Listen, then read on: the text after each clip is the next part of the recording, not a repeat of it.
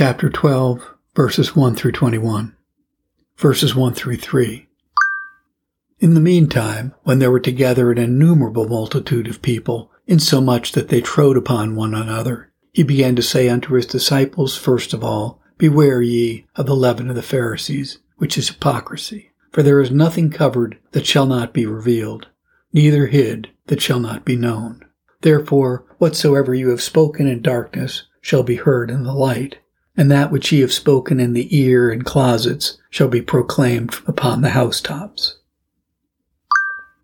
Burkett notes, in this chapter, our blessed Savior furnishes his disciples with many instructions for the worthy discharge of their function in preaching the gospel. Particularly, he recommends unto them two gracious qualifications, namely, uprightness and sincerity, verses 1, 2, and 3. Secondly, courage and magnanimity, verses 4 and 5. 1. He recommends unto them the grace and virtue of sincerity. Beware of the leaven of the Pharisees, which is hypocrisy. Learn hence that hypocrisy is a dangerous leaven, which ministers and people are chiefly to beware of, and to preserve themselves from. Hypocrisy is a vice and visor. The face is a vice. The visor is virtue. God is pretended, self-intended. Hypocrisy is resembled to leaven, partly for its sourness, partly for its diffusiveness. Leaven is a piece of sourdough that diffuses itself into the whole mass or lump of bread with which it is mixed. Thus, hypocrisy spreads over all the man. All his duties, parts, and performances are leavened with it. Again, leaven is of a swelling as well as a spreading nature. It puffs up the dough, and so doth hypocrisy the heart. The Pharisees were a sour and proud sort of people. They were all for preeminence, chief places, chief seats, chief's titles, to be called Rabbi, Rabbi. In a word, as leaven is hardly discerned from good dough at first sight, so is hypocrisy hardly discerned and distinguished from sincerity. The Pharisees outwardly appeared righteous unto men, but within were full of hypocrisy and iniquity. Observe next the argument which Christ uses to dissuade men from hypocrisy. There is nothing covered that shall not be revealed. As if he had said, the day is coming when a rotten and corrupt heart shall no longer pass under the visor and disguise of a demure look. In the day of judgment, hypocritical sinners shall walk naked. God, angels, and men shall see their shame. Learn hence that God will certainly ere long wash off all the varnish and paint which the hypocrite has put upon the face of his profession, and lay him open to the terror of himself and the astonishment of the world. Verses 4 and 5. And I say unto you, my friends, be not afraid of them that kill the body, and after that have no more that they can do. But I will forewarn you from whom ye shall fear. Fear him which after he hath killed hath power to cast into hell. Yea, I say unto you, fear him. Burkett notes, the second duty which our Savior presses upon his disciples is that of holy courage and resolution.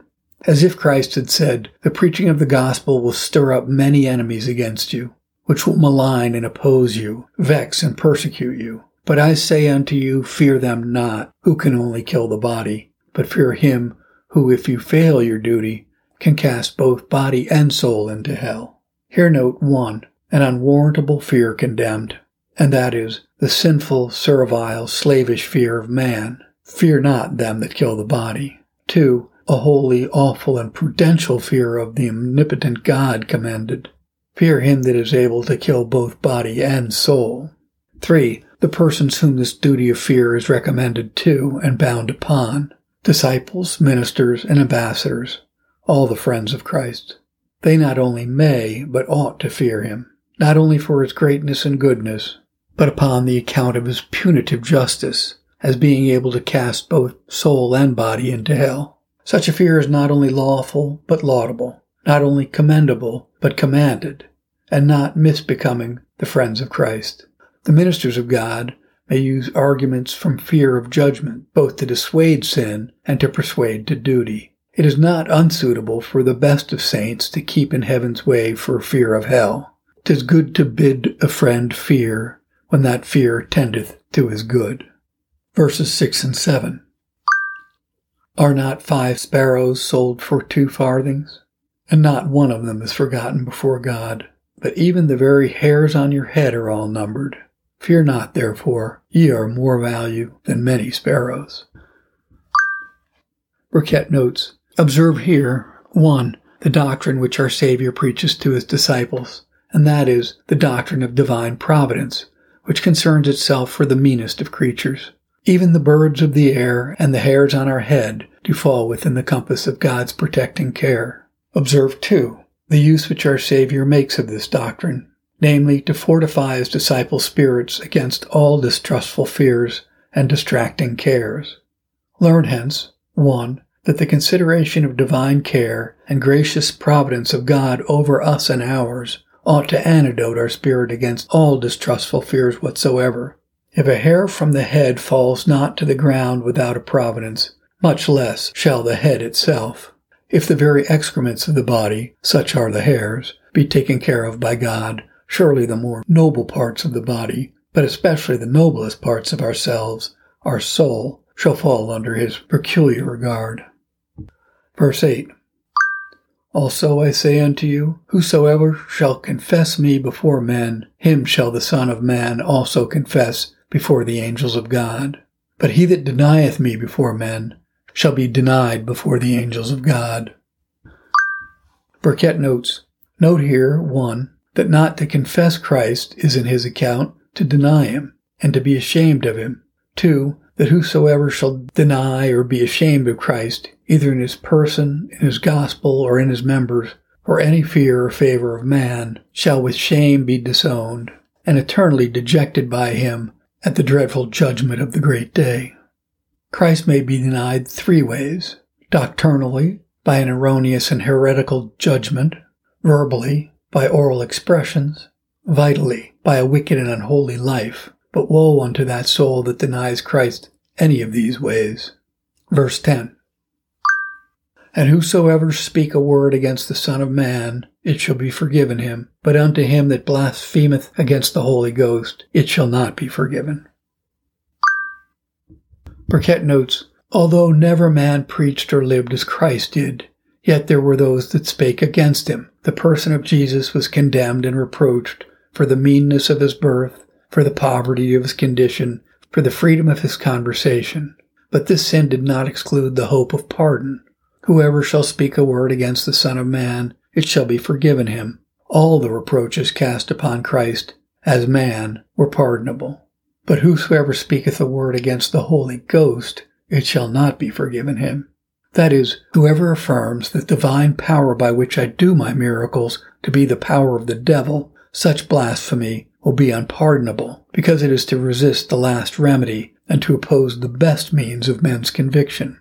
For what could be done more to convince men that Christ was the true and promised Messiah than to work so many miracles before their eyes to that purpose? Now these miracles, though evidently wrought by the power of God, the Pharisee ascribed to the power of the devil, which our Savior calls blasphemy against the Holy Ghost, and is a sin unpardonable. Verses 11 and 12. And when they bring you unto the synagogues and unto magistrates in power, take ye no thought how or what things ye shall answer, or what ye shall say, for the Holy Ghost shall teach you in the same hour what you ought to say. Burkitt notes, here our Savior acquaints his apostles that for preaching his doctrine and professing his religion they should be brought before all sorts of magistrates and into all kinds of courts, but advises them, when they should be so brought, not to be anxiously thoughtful or solicitously careful what they should say, for it should be suggested to them by the Holy Ghost what they should speak in that hour.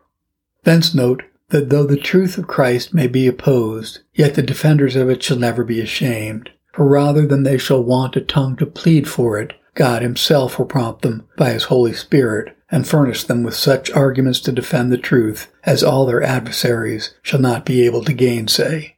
In that hour the Holy Ghost shall teach you what ye ought to say. Verses 13 and 14. And one of the company said unto him, Master, speak to my brother, that he divideth the inheritance with me. And he said unto him, Man, who made me a judge or divider over you? Burkitt notes, whilst our Savior was thus instructing his disciples and the rest of his auditors in things appertaining to the kingdom of heaven, One of the company, being more intent, as it seems, upon his temporal than his eternal concerns, desired him to speak to his brother to divide the inheritance with him. Christ tells him he would neither be judge nor arbiter in any civil affairs or secular concerns. This work, as if Christ had said, belongs to the civil magistrate to divide inheritances and decide controversies betwixt men and men. But my work is of another nature, namely, to preach the gospel to a lost world and to direct men how to secure an inheritance in heaven, not to divide inheritance here on earth, teaching us that matters of civil justice do not belong to those whom Christ sends forth to preach the gospel. That work alone is sufficient for them. The proper work of a minister is work enough, one branch of which is to manage a persuading task betwixt neighbor and neighbor, to prevent differences and to compose them. But as Christ's commissioners and ministers of the gospel, they have no authority to intermeddle in civil judgments. Who made me a judge over you, says our great Master. That is, a judge in civil affairs. Verse 15. And he said unto them, Take heed, and beware of covetousness, for a man's life consists not in the abundance of the things which he possesses. Burkitt notes, our Savior, upon the occasion given him in the foregoing verses, admonishes all his disciples and followers to take heed and beware of the sin of covetousness, assuring them that neither the comfort nor the continuance of man's life doth consist in an abundance. For though something of this world's good is necessary to the comfort and happiness of life, yet abundance is not necessary. Here observe the manner of our Lord's caution. He doubles it, not saying, take heed alone, or beware only, but take heed and beware both. This argues that there is a strong inclination in our natures to this sin, the great danger we are in of falling into it, and of what fatal consequence it is to them in whom this sin reigns. Observe, too, the matter of the caution of the sin which our Savior warns his hearers against, and that is covetousness. Take heed and beware of covetousness. Where under the name and notion of covetousness, our Savior did not condemn a provident care for the things of this life, nor a regular industry and diligence for attaining of them, nor every degree of love and affection to them. But by covetousness is to be understood an eager and insatiable desire after the things of this life, or using unjust ways and means to get or increase an estate, seeking the things of this life with the neglect of things infinitely better, and placing their chief happiness in riches. Observe 3. The reason of this caution. Because a man's life consisteth not in the abundance of the things which he possesseth. Human life is sustained by little, therefore abundance is not necessary, either to the support or comfort of it. 'Tis not a great estate and vast possessions that make a man happy in this world, but a mind suited to our condition, whatever that be. Verses 16 through 21. And he spake a parable unto them, saying that the ground of a certain rich man brought forth plentifully. And he thought within himself, saying, What shall I do, because I have no room where to bestow my fruits? And he said, This I will do, I will pull down my barns and build greater, and there will I bestow all my fruits and my goods. And I will say to my soul, Soul, thou hast much goods laid up for many years. Take thine ease, eat, drink, and be merry. But God said unto him, Thou fool, this night thy soul shall be required of thee. Then whose shall these things be, which thou hast provided? So is he that layeth up treasure for himself, and is not rich towards God. Burkitt notes, the design and scope of our Savior in this parable is to show men the vileness and vanity of the sin of covetousness, or an eager and insatiable desire after the things of this world. When men heap up riches and lay up treasures in this life, taking no care to be rich towards God in faith and good works, our Savior illustrates this by the parable of a rich man, whom God had blessed with great plenty. Yet his desire of more wealth was never satisfied, but he is projecting how he may lay up goods in store for many years. Where note 1, that the parable doth not intimate any indirect and unjust ways of gain which this man used to increase his estate, but condemns his insatiable desire and thirst after more, so that hence we may learn that an eager and inordinate desire after the things of this world, though it be free from injustice and doing wrong to others, is one species or kind of the sin of covetousness. Observe, too, how this rich man looked no further than himself, not looking upon himself as God's steward, but his own carver. He cries out, "What shall I do? Because I have no room where to lay my fruits," not considering that the houses of the poor should have been his granaries for the abundance of his increase. Charity to the necessitous is the best way of bestowing our abundance. God's extraordinary bounty is to be laid out for the relief of others' necessities, not for the gratifying of our own luxurious desires. Observe 3. The brand of infamy which the wise God fixes upon this covetous rich man. "Thou fool," says God. Learn thence that it is an act and instance of the most egregious folly imaginable for persons to spend their time and strength in getting and laying up treasure upon earth, in the meantime neglecting to be rich towards God in faith and good works. Thou fool. Observe 4. The doleful tidings and threatening news brought unto him. "This night thy soul shall be required of thee." Learn hence, 1. That a man's wealth is not able to preserve his life, much less to save his soul. And if wealth cannot save a man's life, why should men endanger their lives, nay, hazard their souls, to get or increase wealth? Learn, 2, that God takes away men's lives many times when they least suspect it. "This night," says God, "many years," says he. God will not have us think of rest in a place of disquiet, nor of certainty in a condition of inconstancy.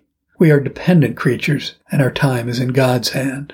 "This night shall thy soul be taken away from thee." Learn 3, that the souls of ungodly men are taken from them by force and compulsion. "Thy soul shall be required of thee." Good men have the same reluctance of nature which others have, yet they sweetly resign their souls into the hand of God in a dying hour. Whereas a wicked man, though he sometimes dies by his own hand, yet he never dies with the consent of his own will. He chooses rather to eat dust with the serpent than return to dust. Observe 5. The expository question. "Whose then shall those things be which thou hast provided?" Intimating 1. That they should not be his.